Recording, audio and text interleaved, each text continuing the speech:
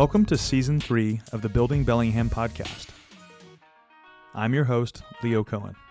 Looking back over the last 2 years, we've heard so many stories of resilience and moxie, big businesses that started with humble beginnings.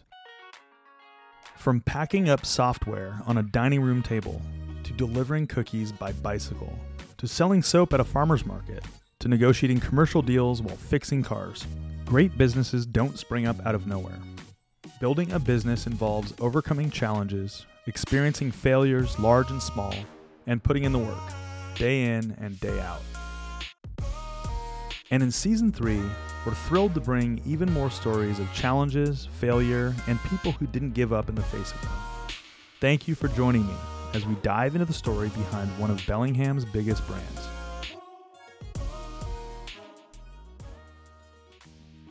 Today, I had the opportunity to sit down with Ty McClellan, VP and part owner of Hardware Sales. We get to learn about a generational family business. We get to learn about risk. We get to learn about what it takes to build a strong culture and leadership team. In this episode, we talk about how big businesses many times come from humble beginnings and specializing in one thing or another and expanding from there. What does it mean to be a grassroots local business and still have scalability? How do you stay current on trends to ensure that you're competitive? How do you remember how many parts are in your store, where they are, and how to find them? What can you expect as an experience when you walk in the doors at Hardware Sales? We talk about systems, efficiency, and we talk about garage door openers. You'll see what I mean.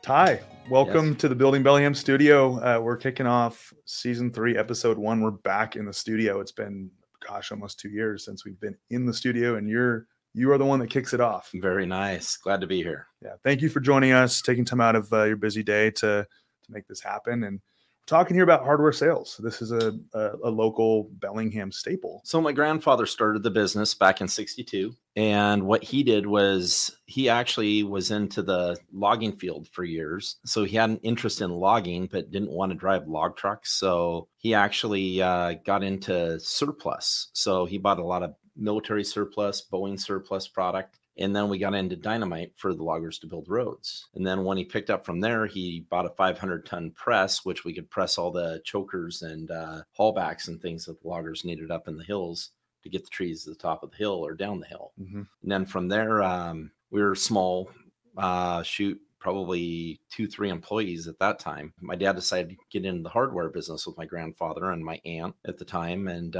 we continued to grow in the hardware. And throughout the years, we just kept on adding this, adding that. And next thing you know, we had an industrial department. We had a rental department. We got into an internet department. And now I think we've grown into, we're currently at 144 employees with 3 locations. One retail location. We have a 56,000 square foot warehouse in Indianapolis and a 33,000 square foot warehouse in Ferndale. Wow. And we just started another level, and that's shipping our products physically into the Amazon warehouses instead of handling the stuff out of our DCs. It seems like most really, good things in the world, big things come from pretty humble beginnings typically. And so it all starts from a simple one track, right? And then you start adding on all these other tracks. And over time, the family starts jumping into the business. So really curious about family business. When the company was started, was this is going to be a family business? Was that just a thought, or did the rest of the family, aunt and uncle, jump in and say, hey, this looks like something we can add value to? What was that like? My grandparents started, and my dad and my aunt came to work for them. Then my aunt's kids, which are older than me, came to work. Then down the line, I came to work. And yes, actually at one point we had 7 family members working there. Wow. And 5 of us were owners. My grandmother, she worked up until her 90s, and she worked 6 days a week, and she probably put in close to 13, 14-hour days. And she was kind of our anchor. Whenever we were all trying to do different things and try different things, and she would always hold us back and make sure we weren't moving too fast. But, we tried a lot of things too that definitely didn't work, right? Through the years, and there'd be arguments. I mean, it was tough working with so many family members, and a little bit of jealousy here and there. And just over the years, it went through many Well, I guess even my daughter was working there and my aunt's grandchildren. So we've had a little bit of fourth generation even in the building now. Having the mix of personal and professional, like we just talked about, can have its pros and its cons. How did you all separate that professional side and say, at the end of the day, when we're done, whether that's 14 hours later, at the end of the day, when we're done, we're going to just separate our minds and just go and do the family thing? What was that like for you all? For the most part, we could do that. There was naturally a few little hiccups along the way. But, as far as my dad and I's relationship, we've never had work get in between us or have any problems, which is really, really nice. Yeah. But, there was some other stir-ups between us and the other family and stuff like that. But we definitely worked through it. When you look at the business, you've got this timeline of scale, right? And you started out with a simple outlook, a simple mission, and it grew into this huge business, right? Which, it's not a huge business. It's still local. It's maintained this like balance of being able to scale, but staying local and being known as a local business. Still being old fashioned. What does that mean to be old fashioned? We could go and put all the bling in there, but the thing is, we'd have to widen the aisles, and you'd lose a lot of product. And we make little changes at a time, and it still keeps things traditional. And we make simple little changes. We try and really maintain that, but not only the product, but part of us retaining our people. And we just had one gal retire with 36 years with us. Wow. We've actually just had 2 plumbers retire that were there over 20 years. And they're part of that culture too, of feeling that old town and, with these old school guys that have been doing it forever and really know what they're doing. A lot of our department heads have been in the fields and they're journeymen plumbers, electricians, and so many people have just done this job for so many years, and the customers get to know them. And that gives a lot of that old time, hometown feel in addition to.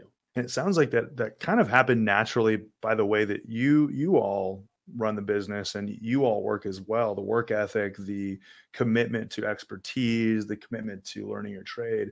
But how do you, as a leader in your company, project that to other people? How do you inspire somebody who is good at what they do to continue to do that, or to what kind of culture do you provide where people want to stick around for 20 or 30 years? The biggest thing is we don't tell anybody to do anything. We ask them to do stuff.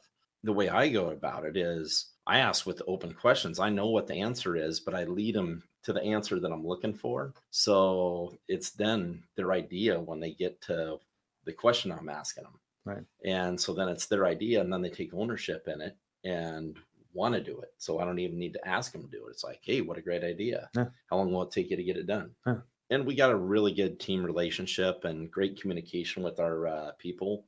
We have an open door policy with everybody. There's very rarely is my door ever shut. And, it's nice to challenge our guys on creating new processes and better in the store. And they come out to my office all the time, let me know, hey, I just did this and I just did this. And some of the greatest ideas and time-saving ideas come from actually some of the newest employees, as well as some of the older guys.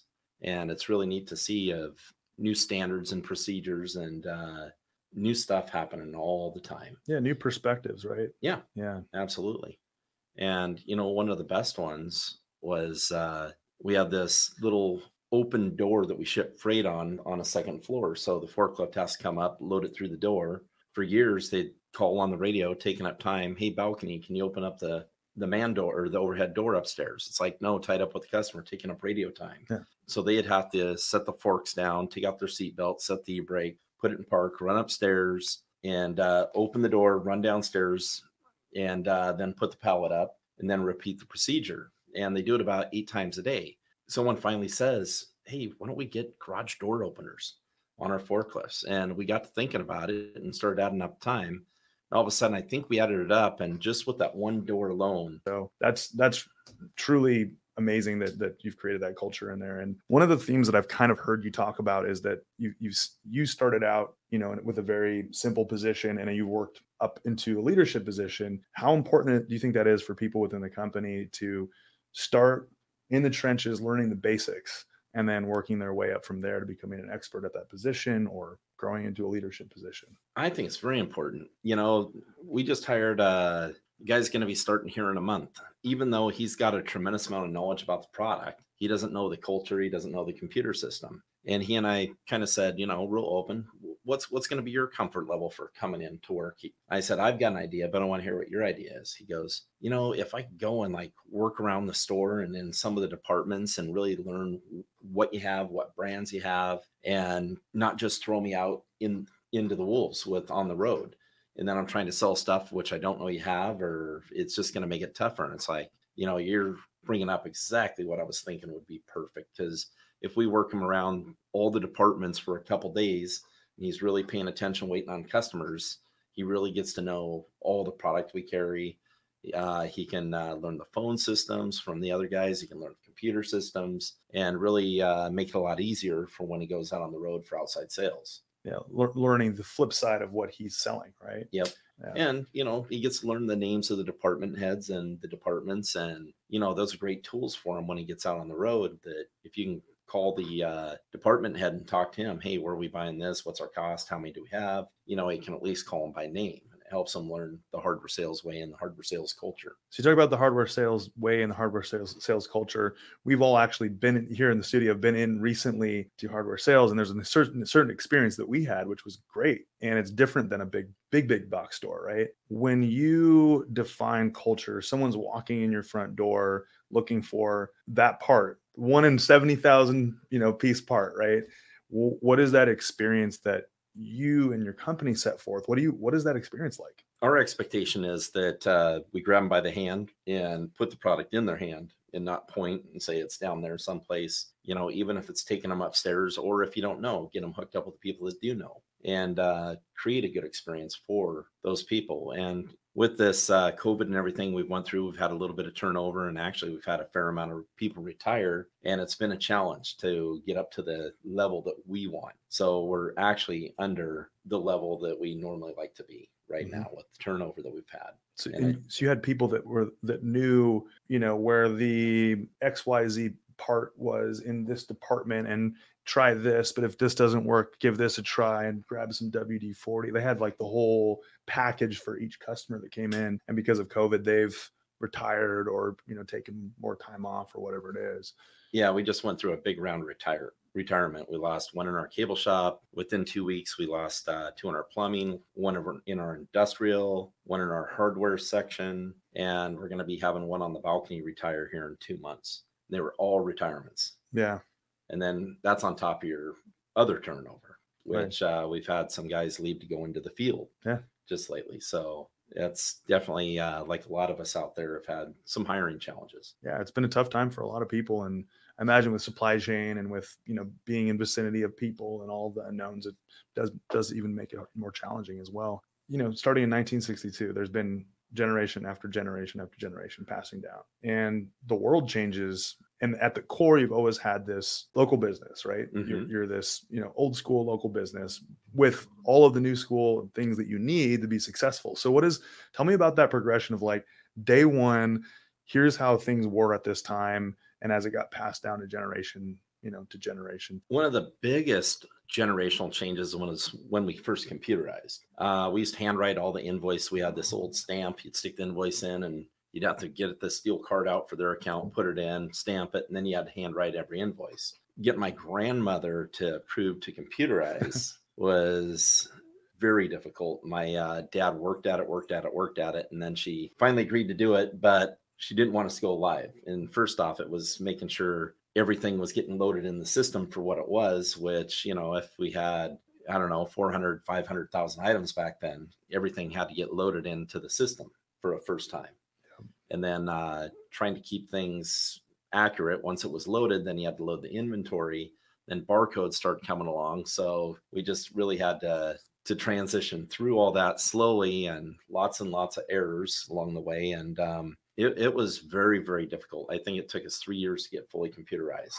That was probably the biggest hurdle in our whole history, was computerization. That was my dad and my grandmother's era, with her not wanting the change and him wanting the change. We just kept on evolving and building slowly on that. Now all our inventory is completely on our phone today. Yeah. So I can put in a model number or description right on my phone. It'll tell me what I paid, how many I have, how many I've sold. I can do it from anywhere in the world now, right in my pocket, which is awfully nice. Yeah. And then we just, the family created a tremendously great foundation for us. And we got to come in and just slowly build upon it and keep on growing. And one thing that we've always done was reinvested the profits back into the corporation for years and years and years. Even today, we're still building and taking on new lines and building out our rental division and just having a good time with it. And for people that are listening that are starting a business or in that first year, 2 years, whatever it may be, and they're listening to this story about 60 years of experience and challenges and failures and successes, you just said something about investing back into the business. And I think a lot of people start out a business and they want to immediately pay themselves well.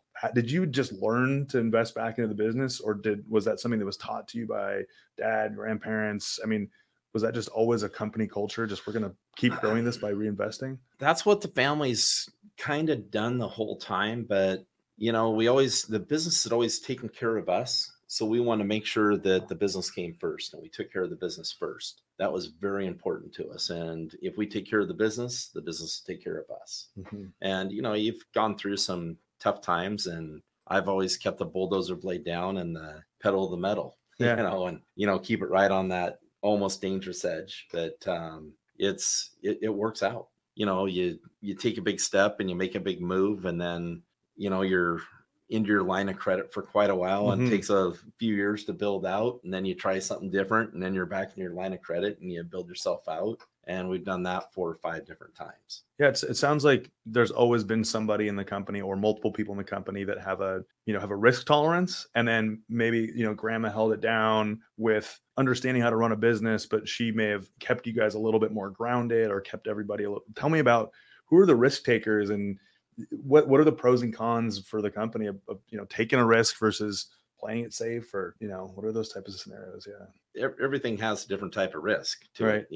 Is your risk, are you buying a bunch of inventory, and can you sell down that inventory and recoup your costs and get back out of the hole? Or like the last one we did, this 56,000 square foot building back in Indianapolis, we were tied into a pretty big lease payment on that. Sure. So the rent each month is pretty substantial, plus the inventory. So then you'd have to ship all the inventory. See, if when things break in Ferndale or aren't selling well, we just ship them to the main store, and vice versa. When it's clear back in Indy, there's a whole different level of risk for us there. Right. We can't just ship it back to the store. We tried an office furniture store down in Mount Vernon. There's a perfect example of one thing that worked great. We had a contract with Office Depot. We got all their special order inventory that went bad, all their scratch and dent. You get a case of paper, and one strap's broken, it goes in a truck. We were paying them 10 cents on the dollar, and about every week and a half we'd get a 48-foot semi-load. Then we'd pull it into our office furniture store, and we'd sell new desks and used desks and chairs, chair mats, file cabinets, and all that. That was a great business for quite a while. And the thing is technology changes business. That was a perfect example of Wi-Fi coming in. You don't need your tower at your desk and your monitor on your desk anymore. You got Wi-Fi, your laptop, go sit outside, store all your paperwork or everything on what you used to hold in your file cabinet is now stored in your computer. Yep. You don't need the file cabinet. A lot of people went to lean desks, so they went to stand-up desks, so they don't need a chair or a chair mat anymore. So you lost the chair, the chair mat, the file cabinet, and so many people don't even have home desks anymore like they used to. It was a big thing for a while. So technology kind of outgrew the office furniture market for us. And we're looking at that building. And it's like, what could we do with that? And it's like, why don't we look at rental equipment? And rental equipment, we saw some other companies, had some other friends that were doing it, and tried it out and found it to be a pretty profitable company for us. So we're currently still expanding into rental. You're constantly, it sounds like you're well networked. So you know a lot of people in your industry, and you kind of, you maybe notice little things or big things that these other companies are doing and saying, that sounds like a good idea. And then you're just willing to try it. And then I see so many people fail, not because of, not giving it their best shot. They just don't try at all. So you've been willing to try, willing to take risk, willing to fail. But then how have you been able to read these trends? Like, you just told me about a trend that I didn't even know about with office furniture. Were you guys pretty quick to pick up on these oh, wow, these sales are dropping right now. Oh, it's because of this particular impact or this influence. Well, we keep adapting, but Yeah. we try and stay ahead of it and always look towards the future. And we knew office furniture would come to an end, but we didn't know how fast. So we got out while the getting was good. Yeah. There's other things that when we're looking to grow into different businesses, it's like rental. We sell pressure washers, and you got a $1,200 pressure washer, and you got a lot of people that want to buy that $1,200 pressure washer, but know they should be buying a $600 pressure washer, right? With their budget. So it's like, he's really looking at that, and he tells me he doesn't have the money for it. It's like, hey, why don't we go over to rental? I've got one that maybe has 10, 12 rents on it. We can get the price down there. Then you can get the Cadillac for the reduced cost and get exactly what you want. That goes with any of the stuff that we have in rental. Once we rent it out a few times, we can sell it at a reduced rate, getting people into that higher name brand product that they know is going to last, more commercial product. I'm just really impressed because it's something that we try to do in our industry too. And I'm always very it gets me excited, inspired, because it means you're constantly on. Like you're constantly going, you're constantly researching, you're constantly talking to other people. How do you, as a person, shut off? How does your family, like because there's a point that you get to where you're like, okay, I have to go fish, golf, go on vacation, just not answer my phone. Like, what is that like as a leader? How do you find that space and block it out and make it happen? When you love what you do, you never turn it off. Yeah. It just keeps going. All my friends tell me I need to turn it off once in a while, but I live it. I love what I do, and I can shut it off when I want to. Yeah. If I get tired, I will, but my mind's usually always going. But it's not a bad thing for me. Yeah. Not a workaholic either. Yeah. But you're always just thinking of new things, or how you can better yourself, or better this or better that, or you're going to talk to this guy and move him over here. It's always a chess game with employees. Yep. That's one of the toughest things in our line of work, is naturally people. That's a big challenge for us. Yeah. Systems usually work pretty well, right? Oh yeah. People, it depends on the day. It depends on the time of day. It depends on if they've eaten. It depends on what's going on in their personal life. And, you might be showing up and completely blocking it out and making it, your priority to be there and be professional. And maybe they don't that day. Exactly. Exactly. Tell me about hiring. And I mean, you guys clearly don't have, you've had people there for a long, long time. And part of it is ramping up with a new employee or a new leader in the company. It takes time. So what are you looking for when you're selecting somebody that's a good fit for the company? When I do the hiring myself, which Joe, our general manager, does a lot of it, but I like taking a lot of time on interviews. Because I mean, when you're taking a job, you're talking about a lot of time spent in a place, and a pretty major decision. Yep. Almost a bigger decision than buying a house. Yep. It's your life that you're going to be spending a lot of time there. So I really like to get to know the person when I'm interviewing them. As far as our reputation goes, it's not Joe, it's not myself, it's not our managers to give Hardware Sales its name. It's every team member that we have down there on the floor. So it's so important to us to spend that time with these new hires to make sure we're really putting the right people with the right attitude on the sales floor and on our workforce. Yep. And if we can put a great team on there on that sales floor, it reduces our stress. Yeah. Because they have good communication skills, they're energetic, they're exactly what we're looking for. And we can teach in so many different aspects, but getting the right people and really making sure you don't hold on to the wrong people too long. Mm-hmm. We've all done that too. Well, and there's this relationship between an employee and an employer, right? And there is a hierarchy to it, right? Mm-hmm. To a certain extent. But how do you create a space where people can come back and give you, as in leadership, how do you create a safe space for an employee to come back and go, I don't like that? It's difficult, but it's also called honesty. If something's bothering them and they don't like something I see, who doesn't want to better themselves? Yeah. So if they're telling me I've got a weakness, I want to hear about it. Yeah. And hopefully they do too. It's just having good, productive communication with them is so important. Hey everyone, it's Tiffany, the producer behind the show. One of our goals here at the show is to uplift awesome small businesses in our community. So every month, our team produces a local business news update where we celebrate anniversaries, announce changes and collaborations, or tell you about major business moves so you can stay in the know. It's all on social media, so be sure to follow the Building Bellingham podcast on Facebook, Instagram, and YouTube. Let's switch over and talk a little bit about scale. You guys started small scale. Tell me about this timeline of, okay, well, we just decided that we were going to get into rentals. Then we decided we were going to open this. You don't just cut two and all of a sudden you have this big business. Tell me a little bit more about scale and what it was like going from 2 to 3 employees to 144 employees. Well, when I came on, we probably had about 30 employees. So I just turned 50 last week, and well, happy birthday. I started when I was 20. So 30 years ago. Back then, it was much harder to grow because we didn't have the resources. And we had a lot of owners with a lot of different ideas. So there was a lot of communication and, are we going to try this? Are we going to try that? And boy, we tried so many things. We tried that office furniture store down in Mount Vernon. We tried a cabinet division. We've tried a rebar fabrication shop. Those are all areas that we tried that have failed on us. There's probably a few more as well that I'm probably not remembering. But, you just want to make sure that you're not doing too many new things, trying them out all at once, and you keep it under management, right, and keep a handle on it. But that's where, you never want to grow too big, too fast, and really try and keep a handle on it. We pushed it to the limits a couple times. Yeah. With some big ones, and the Indianapolis location was one of our biggest ones, and had to take quite a loan out and a lot of risk. And boy, there was challenges through that. There was a lot of internet fraud going on. Mm-hmm. There's a lot of people stealing product off people's porches.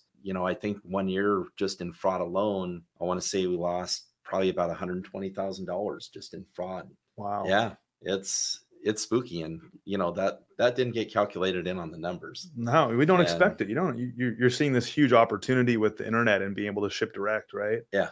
And expand nationally, right? And so you see that, but you see the opportunity. The entrepreneur says, "Wow, I see this opportunity," but then there's a lot of people out there that are out there to get you. Yeah, but whenever you start any of those, it's toughest when you first get it going. It's like, say you have a spigot with a bucket underneath, and that bucket's got about 16 holes, and that spigot's all the way on, and it's not holding any water, right? Yeah. That's what it feels like when you start it. Then you finally get 3 holes in the bucket plugged, and 4 new holes pop up.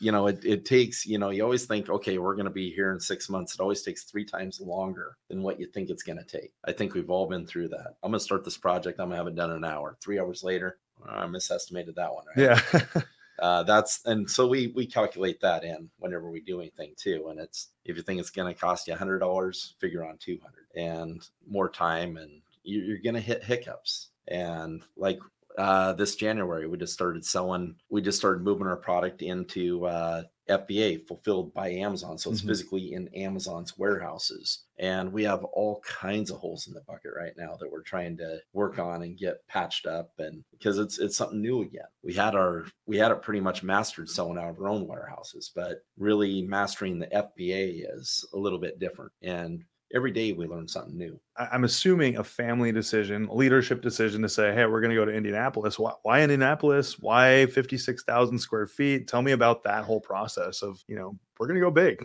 Yeah, well, we had some contracts with some different companies that we're going to fill, and then we're going to also warehouse some product for other companies. And looking back, I think we could have got by with about 24,000 square feet right now, because things have changed and things are currently always changing and revolving for us. Right now, we don't need that square footage. And there's been some other challenges that we've gone through dealing with a lot of these huge companies. They're dictators. It used to be we were the customer, the customer's king. And anymore, we're not the customer anymore. We get dictated to. So through that whole venture, we found ourselves going away from some of these huge companies like DeWalt and Milwaukee, and those are all dictatorships, and going towards, we'll call those the A companies, and getting down to the B- and C companies that you actually have relationships with. And you can get good communication, good teamwork going, and get on a good roll and do some greatness for both parties. And,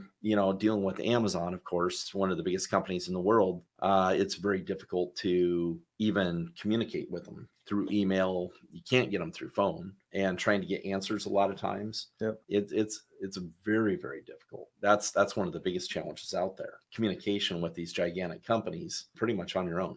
One of the cool things you just said was you got really specific and you started targeting the companies that you wanted to work with because of that relational piece, which was in line with how you run the company, right? And I think it gets exciting for a business to say, hey, we got this huge contract, or we've got this big company that's interested in working with us. But that is a really amazing lesson when you said, I want the relationship. Maybe speak to the entrepreneur that is early on in their business and think back to when the company was earlier on versus now, and how you've got targeted and more specific on the customer, on who you want to go for on the contracts. Yeah, one of the things our suppliers, this isn't exactly where you want to head, but a lot of our suppliers, what they had was, they wholesaled all these different people.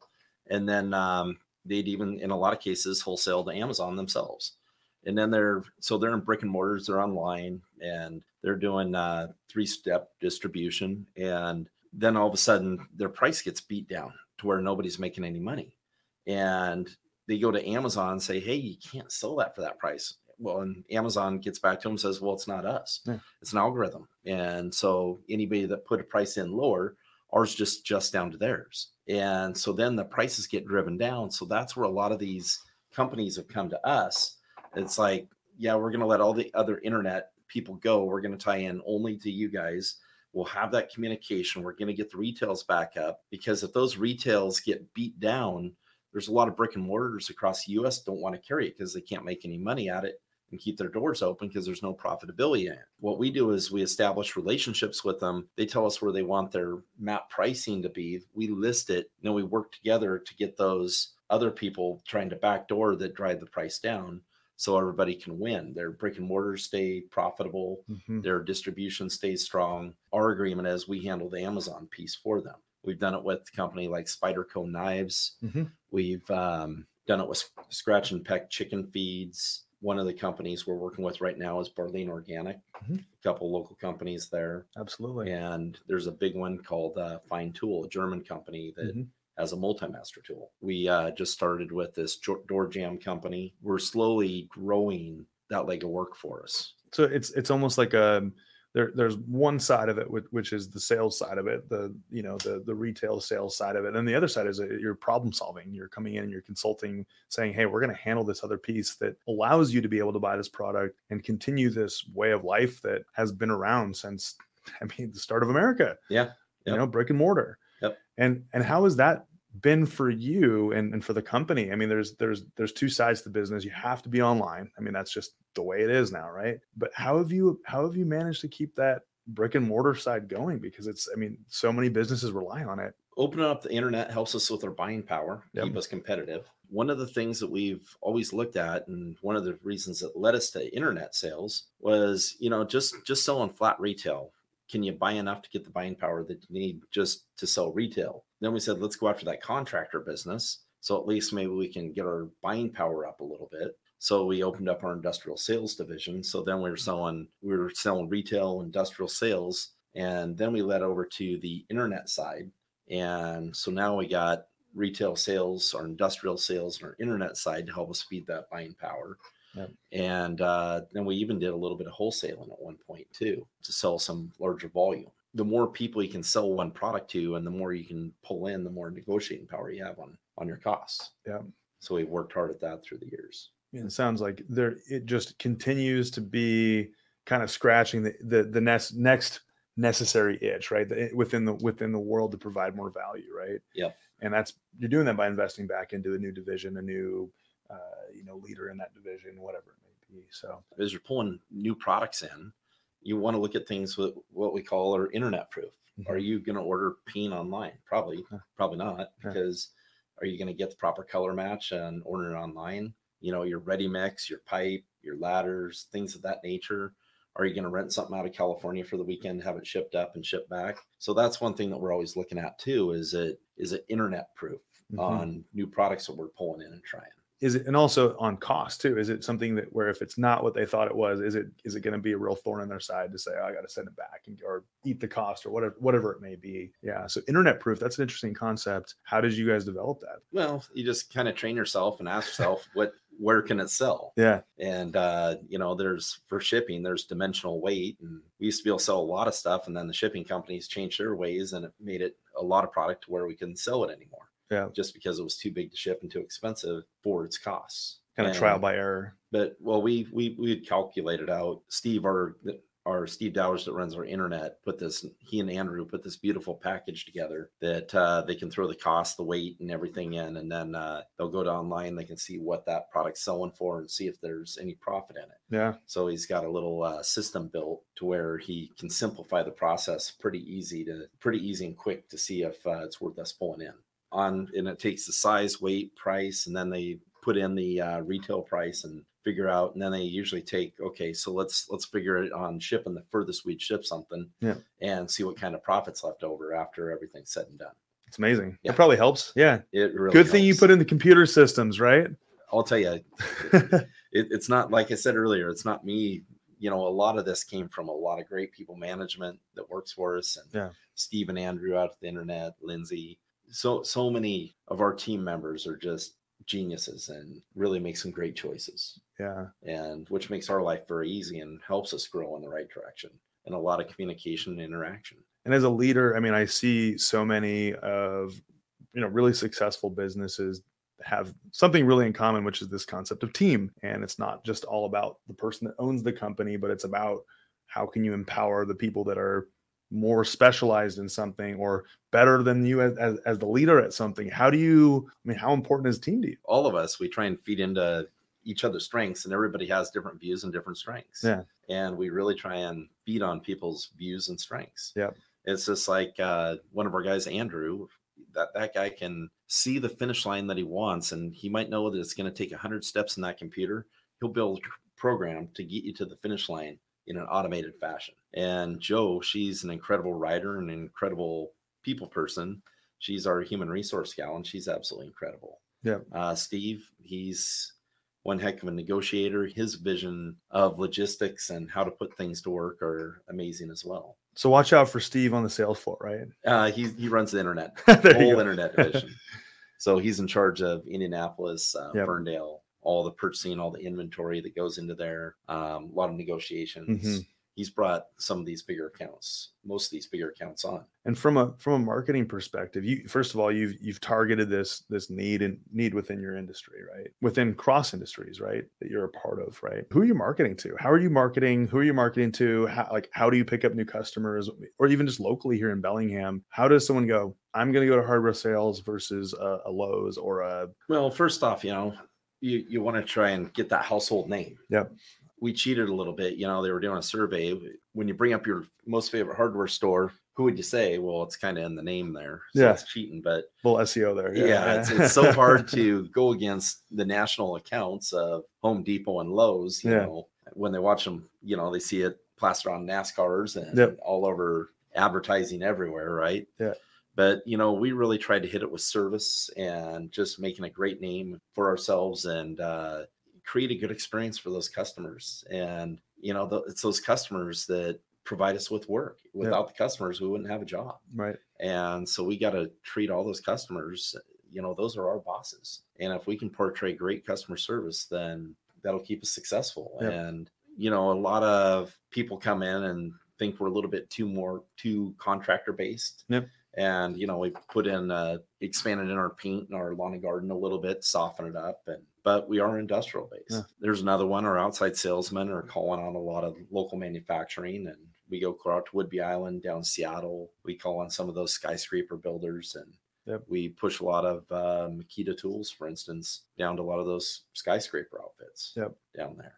So just sticking with the lane that you're in, and it's, you can expand outside into different parts of the freeway, essentially, for sake of the metaphor, but you're sticking to that. You're saying, look, they can do that. They can be on NASCARs. Here's what we're going to do. And kind of having your horse blinders on and just focusing on what you guys do. Yeah. One of the most common things we hear is, God, I've been 3 places. I need to just start coming here first. Yeah. We hear that so often. And it's, one big part of it is having enough of the right inventory. So inventory management on your products is huge. How do you do that? It's well, this past 18 months has been the most difficult. It's like what should take you 10 seconds is now taking you 40 seconds for every move. There's so much shortage in the industry across the board. I heard for a 40-foot container overseas, which used to be $2,200, I've heard they're going for $20,000. That's a big hike. And then they're still struggling. There's a container shortage on top of that. So people aren't getting shipments in. It's been quite the challenge where most of your companies like us are a standard ACE store, Do It Best store, True Value store. Mm-hmm. We are a Do It Best store, but we also order from 4 different major warehouses beyond that, Mm-hmm. where usually those ACE stores only buy from their ACE stores. So when one's out, we can jump to this warehouse, or this warehouse. And hopefully they all had staggered shipments. And we've been pretty successful having many different resources through this. So keeping your options open there. And so for you or the person that would be doing any sort of ordering or inventory management, how like, let's just say during normal times, like pre-COVID, we, still probably quite the job to plan, order, manage, and ensure that it's stocked. So you have all of these different pieces. How do you decide that this is selling better?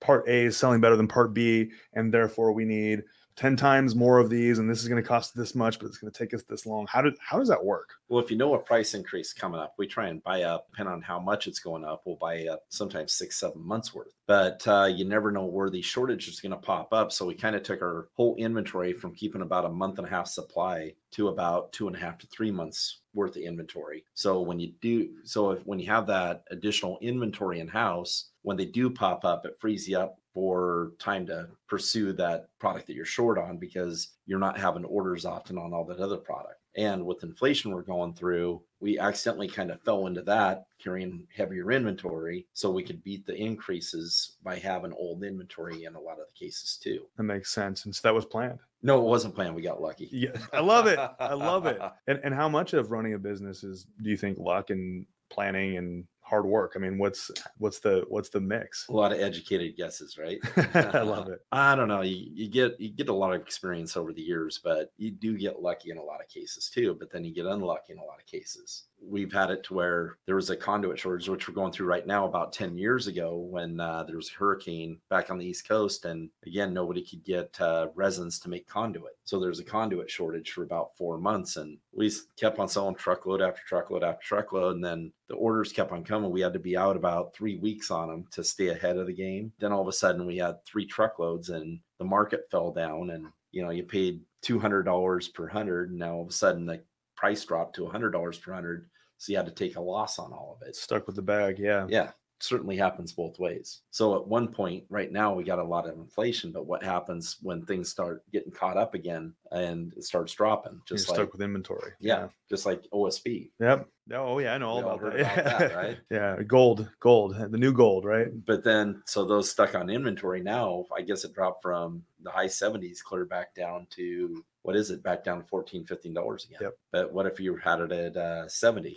Yep. Yeah, a whole lumber package. Yeah. The future of hardware sales. It sounds like you've lived with your mind on the future, learning from the past, but really just kind of like, this is whatever's next. We're going to try to just do one thing at a time, not just overload ourselves. So are you guys getting back into dynamite, or what's the next step? Well, got a great team, very driven team. And then I've got my daughter right now. She's going to business school. That's amazing. Up at Western. So she's starting her 3rd year. So we'll see what she wants to do down the line too. But I've got some great people that can certainly handle the business. I've still got a lot of years in front of me and looking forward to it, but we don't know where the next venture is. One of the big ones that we just did about 2 months ago was we went from 5 family members, and then my grandmother passed away. We bought out my cousin, took us down to 3 family members. And then my aunt, she's in her 80s and chose to retire. My dad and I are the last 2. So that was a big one, having to buy her out there. And that was a good deal for all of us. So now we've got to recover from that. Right. So that's not a big business change on, adding a new department, anything like that, but it hurt us in the pocketbook a little bit. So we have to recoup from that. So we got to be pretty careful on our growth right now, but we're continuing to grow our internet division. We're continuing to grow our rental division. If there's new lines or anything for hardware that we can pick up, we're certainly always looking, which we have a few in mind right now. And for, the guy that's starting up a new business or has a dream or has a vision, or the gal that's, looking to start a new business in town, what advice do you have as being part of a business, starting new parts of a business, taking risks? What advice do you have for someone that's just in the infancy? God, there's gotten to be so much red tape. I'd say run. The Small Business Development Center, or what they call it up at college, they've got a good program to really walk you through it. I highly recommend that. They're great people. They lay everything out. It's tough. I was very fortunate where the family handed me a great foundation that, we went through a lot of the stuff already. And so I could grab that foundation and run with it. Yeah. New people starting up business, it's certainly a challenge, and you're going to make mistakes, and make sure you budget for those mistakes. Yeah. And stick with it, right? And stick with it. Yep. You better love it. And put in a lot of hard hours, and prepare to put the money back in the business for a while. Most of it. Yep. Or all of it. Yep. Our guest today was Ty McClellan, Vice President and co-owner of Hardware Sales in Bellingham. Hardware Sales retail store, equipment rental, and lawn equipment maintenance services are located on the corner of James and Kentucky Street in Bellingham. They're on the web at www.hardwaresales.net, and they're active on Facebook.